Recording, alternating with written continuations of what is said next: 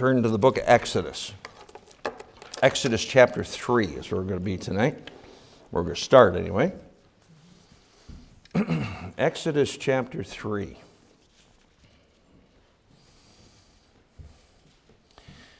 We just got done with some special meetings, and I am sure that the Lord spoke to many hearts. It was, like I said, it was a really good week of meetings. It was one of the best ones we've had in quite some time. But I also know that, of course, the purpose of meetings is to help us to focus on some things and to make some decisions. And there were decisions that were made this last week for the Lord. Whenever we make decisions, there's some surrender that goes with it. And, that's really a key part of the Christian life. Is deciding as we walk along and as we have things revealed to us and we understand things a little bit more, we see things, we need to surrender some areas of our lives to God. Well, that's exactly what happened with Moses in the latter part of his life, and we'll take a look at exactly how old he was when all this took place. But God called him to do something. And he was the one, obviously, that not only led them out of Egypt, led them away from the slavery that was there, but led them out into the wilderness and spent about 40 years out there getting them prepared to go into the promised land. So with that in mind, let's all stand together and look with me in Exodus chapter 3. We'll read the first 10 verses and pray and get right into the message tonight. Exodus chapter 3, verses 1 through 10. And if your neighbor does not have a Bible, allow them to look on with you, if you would. Now Moses kept the flock of Jethro, his father-in-law, the priest of Midian, and he led the flock to the backside of the desert and came to the mountain of God, even to Horeb. And the angel of the Lord appeared unto him in a flame of fire out of the midst of a bush. And he looked, and behold, the bush burned with fire, and the bush was not consumed. And Moses said, I will now turn aside and see this great sight, why the bush is not burnt. And when the Lord saw that he turned aside to see, God called unto him out of the midst of the bush and said, Moses, Moses. And he said, Here am I. And he said, Draw not nigh hither, put off thy shoes from off thy feet, for the place whereon thou standest is holy ground. Moreover, he said, I am the God of thy father, the God of Abraham, the God of Isaac, and the God of Jacob. And Moses hid his face, for he was afraid to look upon God. And the Lord said, I have surely seen the affliction of my people which are in Egypt, and have heard their cry by reason of their taskmasters, for I know their sorrows, and I am come down to deliver them out of the hand of the Egyptians, and to bring them up out of that land unto a good land and a large, unto a land flowing with milk and honey, unto the place of the Canaanites and the Hittites and the Ammonites and the Perizzites and the Hivites and the Jebusites. Now therefore, behold, the cry of the children of Israel has come up unto me, and I have also seen the oppression wherewith the Egyptians oppressed them. Come now, therefore, and I will send thee unto Pharaoh, that thou mayest bring forth of my people the children of Israel out of Egypt. Let's bow our heads for prayer. Father, we thank you tonight for your goodness, for your grace, and for your mercy. We thank you most of all for the Lord Jesus Christ and his death on Calvary's cross that purchased for us our salvation. And you've made it very clear to us that we can't get saved by works, by anything that we can do, but only by the precious blood of Jesus Christ and by trusting and believing in you and you alone, in your death and your burial and your resurrection. And the moment we do that, we receive eternal life. What a blessing that is. That was for everyone in here who has trusted Christ as Savior. That was the beginning. That was the first surrender. That was the first step in the Christian life. And then from then on, there's been surrender after surrender after surrender. And the truth is, Lord, those surrenders and those calls to obedience never quit, because we're not sinless people. And we won't be until we're in your presence and we're changed. And so, Father, help us to understand a little bit tonight what happens when we do obey you and when we do say yes and we surrender and make decisions for the Lord Jesus Christ. Father, give us some understanding tonight, and not only what will happen to us, but what will happen for us. And speak to our hearts, we pray, in Jesus' name. And all God's people said, amen. You may be seated. At this point in his life, Moses, when he sees the burning bush, he's 80 years old. And God calls him from the burning bush to go and to become a leader and to lead his people, Israel, out of Egypt and into the wilderness. So what that means is that Moses prepared 80 years to serve the Lord for 40 years. Well, then that means that 2/3 of his life was preparation and 1/3 of his life was service. He didn't begin to fulfill his calling until he was 80 years old. So it was the last third of his life where he was really the most productive. The latter years don't have to be the down years, and they weren't with Moses. In fact, they were the most productive years of his life, and those 80 years that he spent in Egypt were just getting him ready for that. But when Moses was approached by God, he didn't immediately say yes, and I think most of us can probably relate to that. I remember when God called me to the ministry. I knew that he called me to the ministry long before I surrendered to the call to the ministry. And it's not just those big events in life. I remember an apology that God laid upon my heart and to make, and I argued with him about how it should be done and so forth, and put it off and put it off and put it off. I struggled with that thing for a year and a half. That's foolish, really. I look back at it. I should have just said yes to God and taken care of it. But the truth is that oftentimes we resist God's will, and Moses did that, and you find that in the book of Exodus. It explains how he resisted. Look with me in verse 11. This is Moses' response to God's calling. He says, and Moses said unto God, who am I, that I should go unto Pharaoh, and that I should bring forth the children of Israel out of Egypt? He said, listen, I'm nobody. I don't have ability. I don't have anything. I'm not any great leader. What in the world are you calling me for? Then you drop down to verse 13. It says, and Moses said unto God, behold, when I come unto the children of Israel, and shall say unto them, the God of your fathers hath sent me unto you, and they shall say to me, what is his name? What shall I say unto them? In other words, he's saying, listen, you're calling me, but I don't have a message. I don't know what to say. I don't know when to say it, or what if they ask me questions, I won't have answers for them. And then you go to chapter 4, and this thing continues. Go to chapter 4 and verse 1.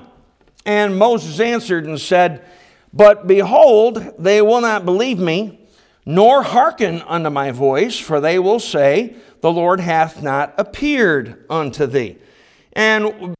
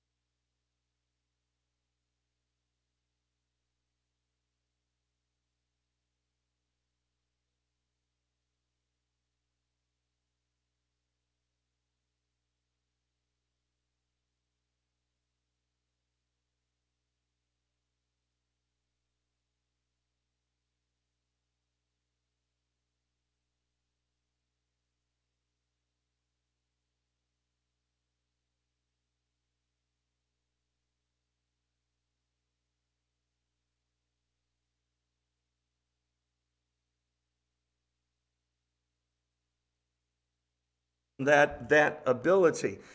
Here's the fact of the matter. Anyone that God asks to do anything for him is not worthy of the calling, okay?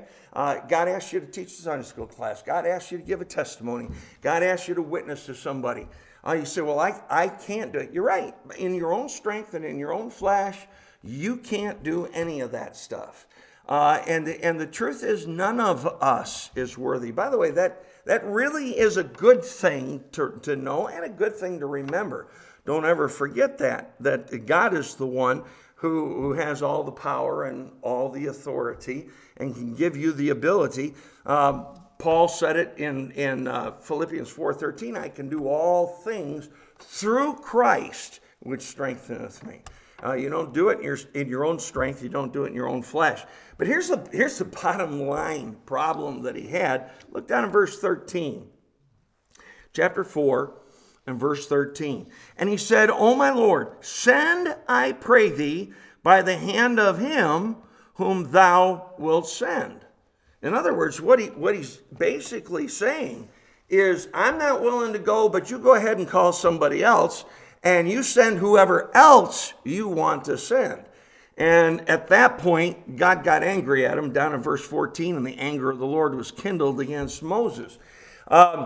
His problem was he did not have a desire to obey God. He was resisting God and telling God no. And over in Philippians chapter 2 and verse 13, it says, for it is God which worketh in you, both to will and to do of his good pleasure. It doesn't say of our good pleasure. Quite frankly, I don't think God really cared what Moses wanted to do. He knew what he had to have done, and he knew that the person that he wanted to do it through was Moses. So finally, Moses agrees, and he says, all right, I will be your messenger. I'll be your leader. I'll be the one that will go in and lead the people out of Egypt. And of course, it was a process, because when he went to Pharaoh the first time, of course, Pharaoh told him no. We'll look at that in just a moment. But it was a process getting them out. Of course, the plagues hit and so forth. But eventually they left because Moses decided to be obedient to God. And that's the bottom line. Now, when he decided to obey God, made a decision to follow him, then some things began to happen. And what I want to preach to you tonight on is what to expect when you obey God. When you do say yes to God after the struggles and after the surrender and all that kind of stuff, and you finally say yes, what can you expect to happen after that? We're going to look at just some simple things that happened to Moses that I believe happens to us also too when we say yes to God. First thing is that expect opposition. And he got it. He got it from Pharaoh. Of course, when he walked in and he said, let my people go, Pharaoh did not say, oh, sure, absolutely. What would you like? Just the opposite. He opposed him on that thing. And expect opposition from Satan. Don't be surprised that you're going to get opposed on your decision. Listen, the devil, once a person trusts Jesus Christ as Savior, they realize that they're a sinner on their way to hell. The only way they can go to heaven is by putting all their faith and trust in Jesus Christ, in him alone, his death, his burial, and his resurrection. We call out to him, ask him to give us mercy, and that moment that we believe and trust on him, he gives us the gift of eternal life. From that point on, Satan cannot touch your soul. You are eternally secure in Christ. Has nothing to do with you, has everything to do with Jesus Christ. And all God's people said, praise the Lord for that. That's a good thing, okay? But he can't get your soul. But can I tell you something? He can get your service. He can get your attitude. He can get your testimony. He can get your joy.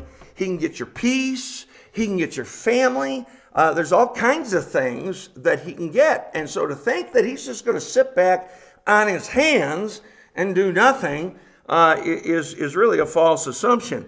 And so when he went to Pharaoh, there were several times that he went to him, and 4 different times Pharaoh offered a compromise.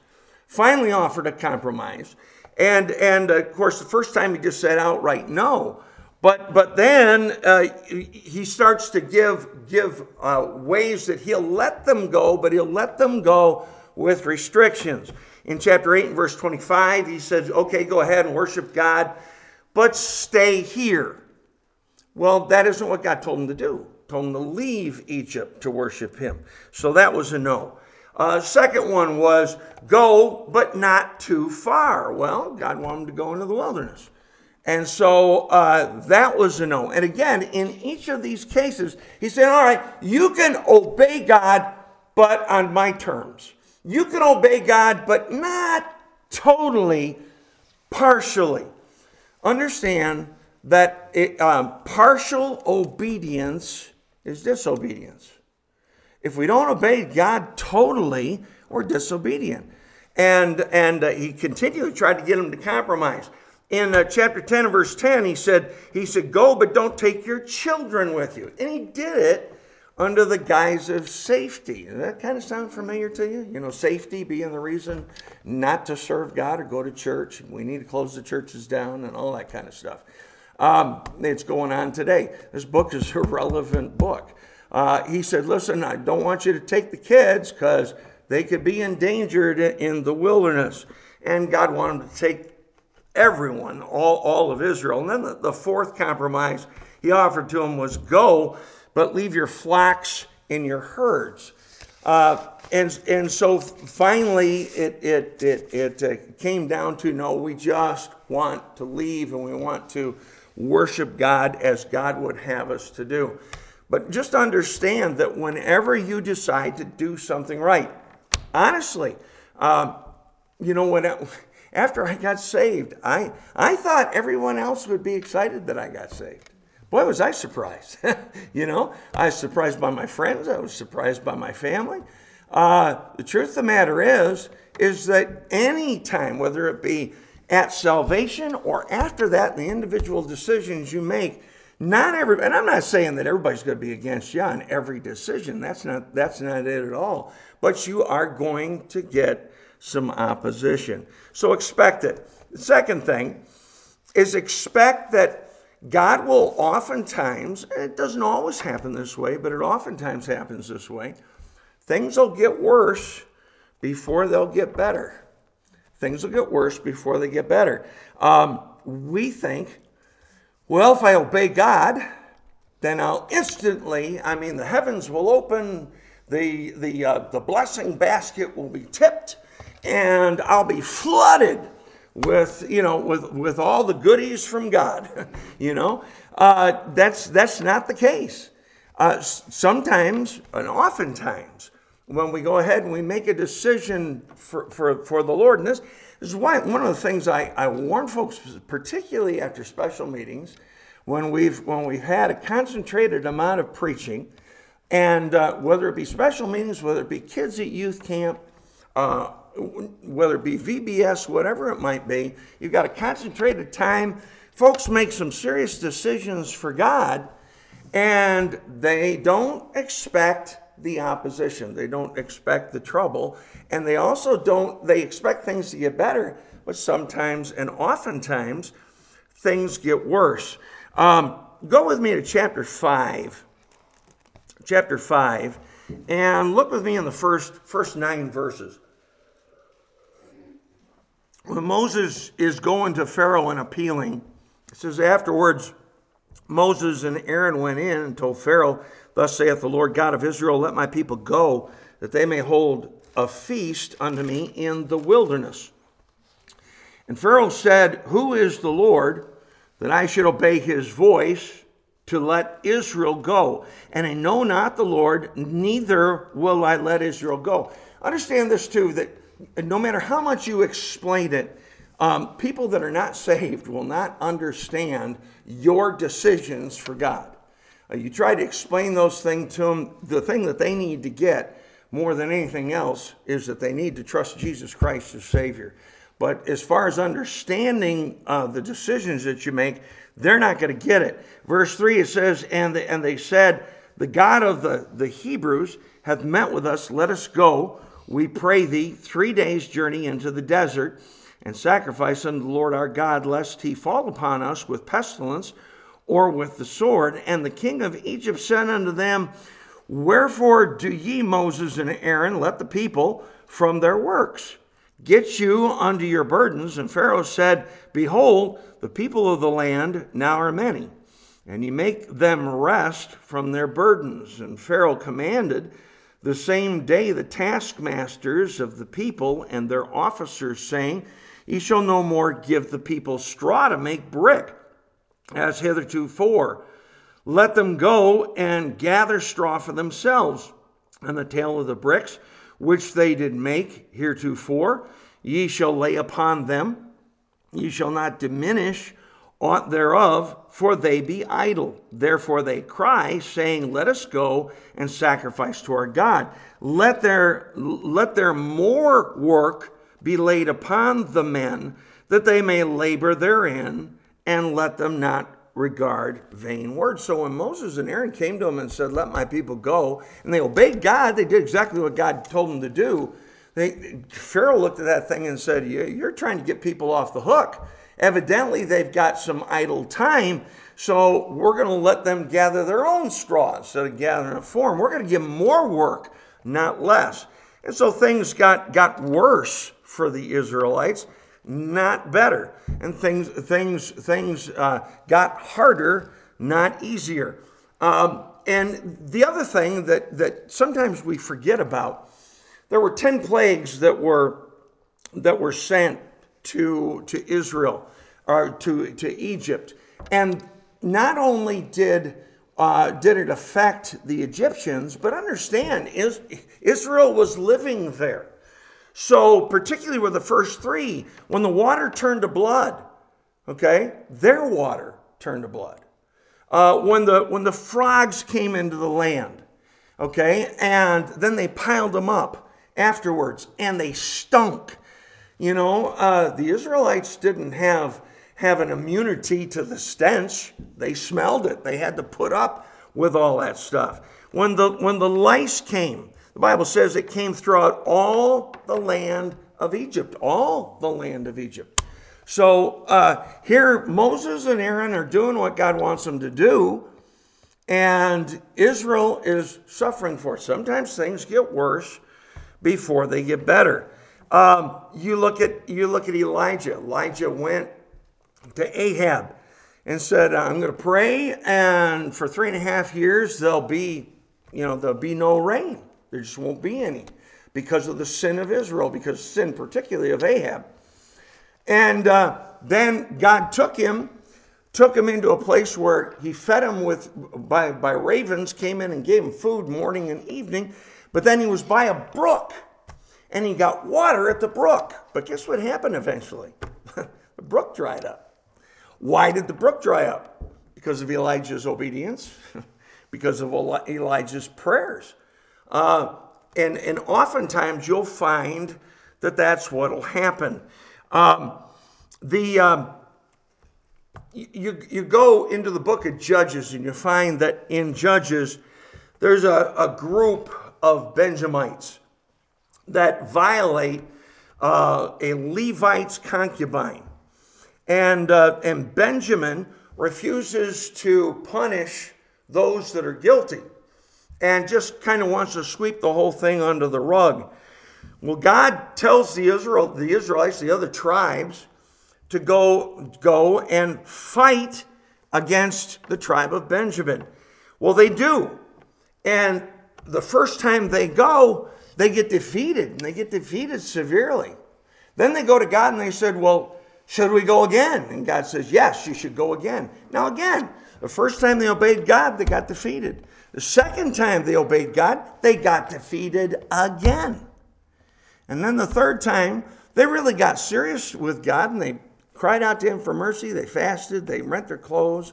They just really got serious with God. And God said, okay, go the third time. The third time they went in and they defeated them. Now, in that whole scenario of things, Israel lost 40,000 men. Benjamin lost 25,000 men. Now, did they finally accomplish what God wanted them to accomplish? Yes, they did. But before it got better, before they got the victory, they lost a couple of battles before they actually won the war. And I believe one of the reasons why God does that is and he allows those kind of things to happen, is he's testing your decision. Did you really mean it? Are you going to do what's right regardless of the circumstances, regardless of the kickback? Sometimes, honestly, sometimes I think we get this mentality, or we get this thinking that I'll do right for God because God will bless. Well, let me ask you something. What if he doesn't bless like you think he should? You still got to do right? What if you go ahead and you do what God has specifically told you to do, and you're obedient to him, and spiritually and maybe even physically, or as far as material or physical repercussions, you get beat up a little bit along the way. I don't mean literally somebody beats on you, but that even could happen too. And with the Israelites, that's exactly what happened. They got beat up the first two times. And yet the third time, they said, okay, we'll still go again because that's what God wants us to do. God will test your obedience and test your decision to see if it's genuine. Another thing you can expect is you can expect that others will doubt your decision and others will doubt your motive. Now understand, when Moses and Aaron came to the children of Israel and told them what they were going to do and so forth, that they didn't just immediately get on board. Go to Exodus chapter 5, and in Exodus chapter 5, look in verses 20 and 21. Exodus 5. And verse 20, it says, and they met Moses and Aaron, who stood in the way as they came forth from Pharaoh, and they said unto them, the Lord look upon you and judge, because you made our savor to be abhorred in the eyes of Pharaoh and in the eyes of his servants, to put a sword in their hand to slay us. Saying, listen, he's given us more work. He's put us at, your decision has put us at enmity. They didn't understand why Moses and Aaron were doing what they were doing. Look in chapter 6, look down in verse 9.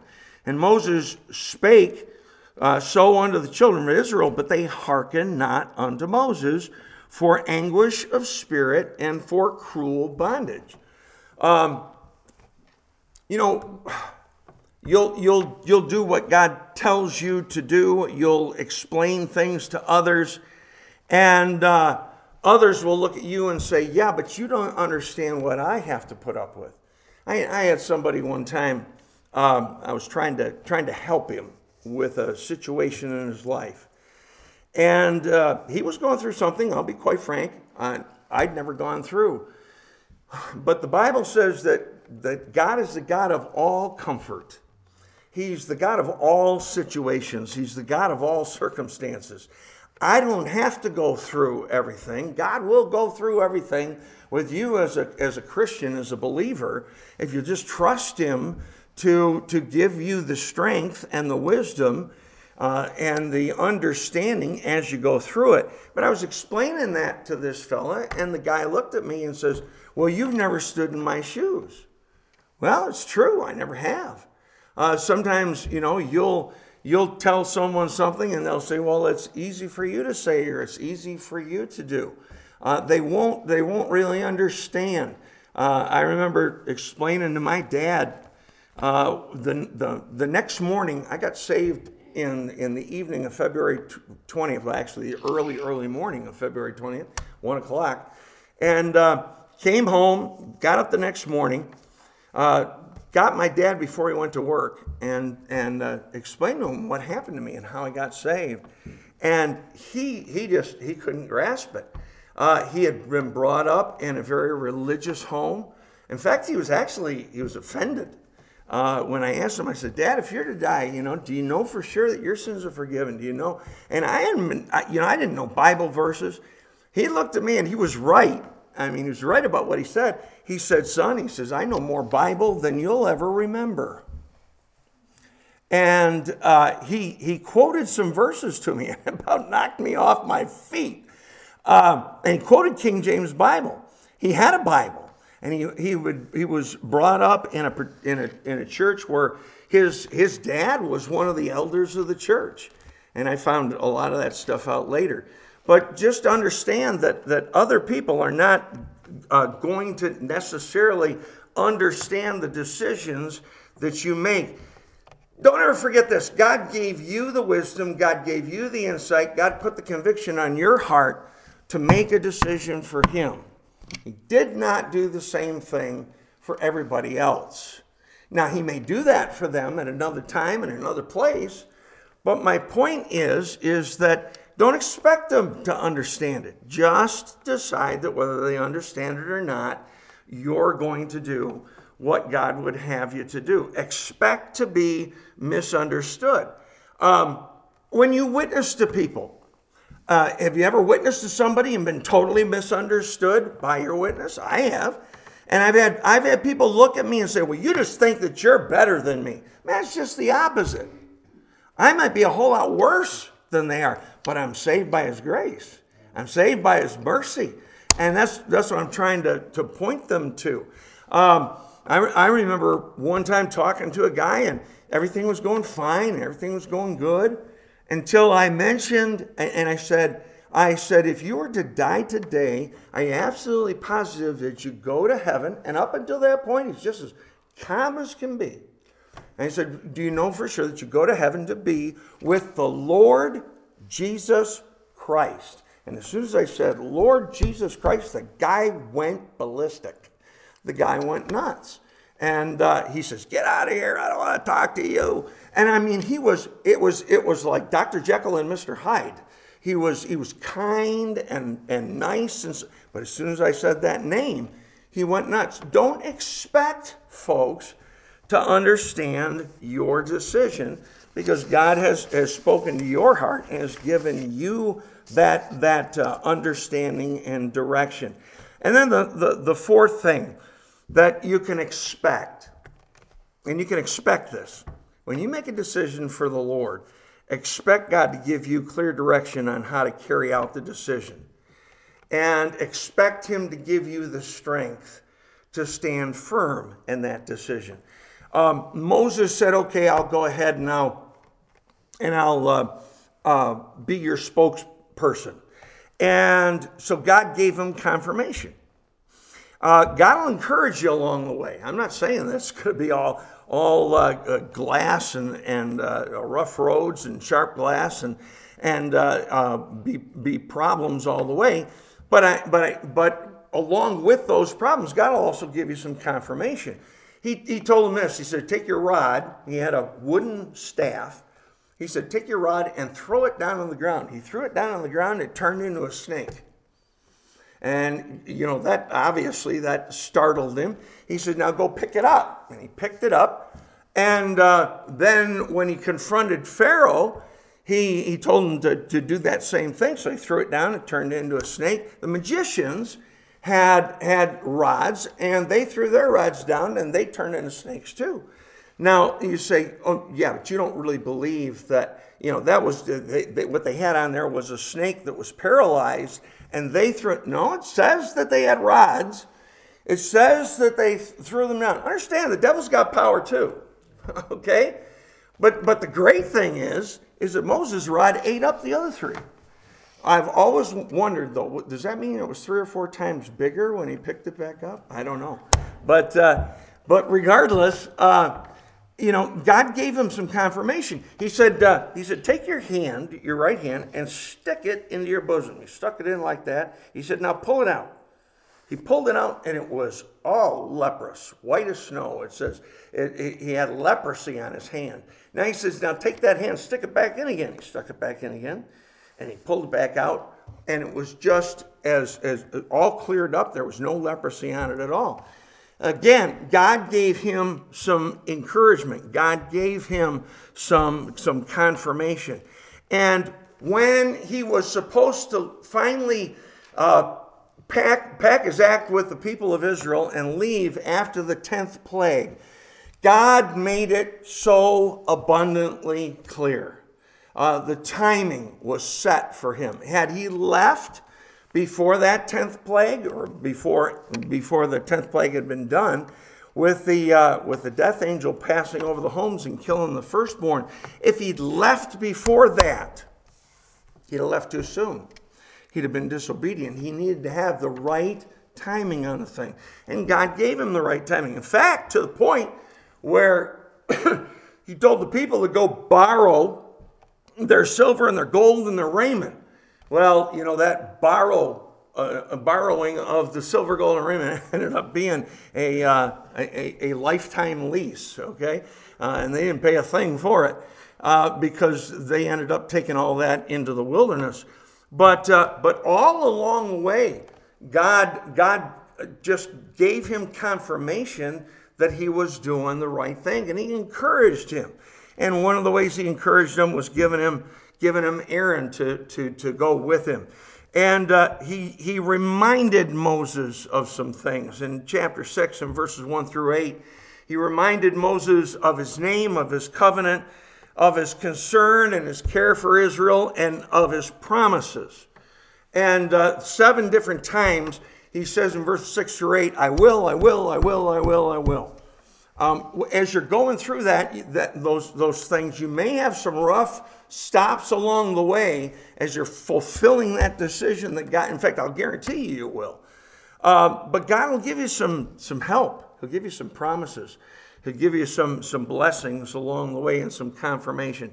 And the last thing that you can expect is that God will be strong on your behalf. You do right, and God will give you strength, and he'll be strong for you. God never calls you to do something. God never expects you to make a surrender without enabling you to do it, and without enabling you to fulfill it. God gave him miracles. God sent the plagues. He delivered Israel from Egypt when they went through the Red Sea, and they went through on dry ground. And then Pharaoh and his armies got halfway in, and God brought the Red Sea back together again, drowned them all, protected them. Now, there was a time when they went up against the Red Sea, and the Pharaoh's armies were right behind him, that they thought that they were going to perish. And they even said that to Moses. They said, well, you bring us out here to perish. God says, no, I haven't done that. He says, just lift up your rod. He lifted up his rod. The Red Sea parted. That was God who did all that. He made it possible for Moses to go through with the decision that he made. Just like God did that for Moses, God will do that for you. Expect some problems. Expect opposition. Expect people not to understand, but also expect that God will give you clear direction.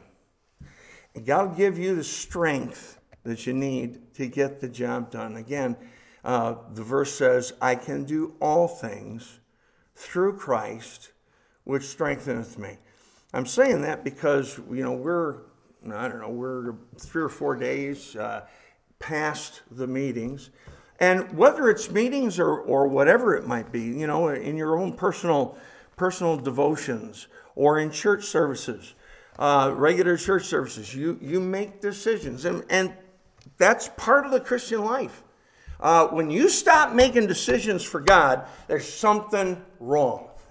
Okay? When you stop changing, when you stop growing, then there's something wrong. That's all part of the process. But when that happens, you can expect some negative things to happen when you make those decisions. But you can also expect God to be strong on your behalf. You can also expect God to encourage you and God to give you the strength to see through the thing that he's asked you to do. Let's bow our heads for prayer. Father, I'm so thankful that I serve a God who delights in encouragement. I'm thankful that I serve a God who delights in giving us the strength to do what we can't do by ourselves. You also delight at times to put us in pickles and put us in difficult situations so that, like the psalmist did so many times, they cry out for mercy and ask for your help. And every time you came to their rescue, you gave them the help and the strength that they needed. And you either rescued them from the situation or took them through with your strength and your power. God, you're doing the same things today, and we just need to trust you. Lord, there may be someone here this evening who is still fighting you on a decision that maybe you spoke to them about this last week. Maybe it's been weeks. Maybe it's been months. Lord, I pray that tonight would be the night they'd say, I know there'll be difficulties. I know there'll be struggles. But I also know that I'll have a God that'll see me through. And he'll be strong on my behalf. I marvel at that concept every time I speak on it, Lord, because we're talking about the God of the universe standing up for us. Who in the world are we? We're nobody. But yet you do that for us because you love us, because you know that we're but dust. You realize how weak we are. You realize how frail we are. And yet you'll give us the strength to do that which is right. And you'll give us confirmation along the way. And you'll give us wisdom and instruction and guidance. God, please speak to hearts tonight. Again, there might be someone struggling. I pray that today would be the night of their surrender, of the thing that they're saying previously said no to you on. And then, Lord, there's others that have made decisions and maybe they're wobbling a little bit. God, give them strength. Help them to understand tonight that they have a God who's for them, who's with them. You said you'd never leave us. Once we trusted you as Savior, you'd never forsake us. So God bless in this invitation, and may decisions be made for you. May folks decide to be steadfast, immovable, always abounding in the work of the Lord, for as much as you know that your labor is not in vain in the Lord. For it's in Jesus' name that we pray. Amen. Let's all stand together. Let's stand, if you would.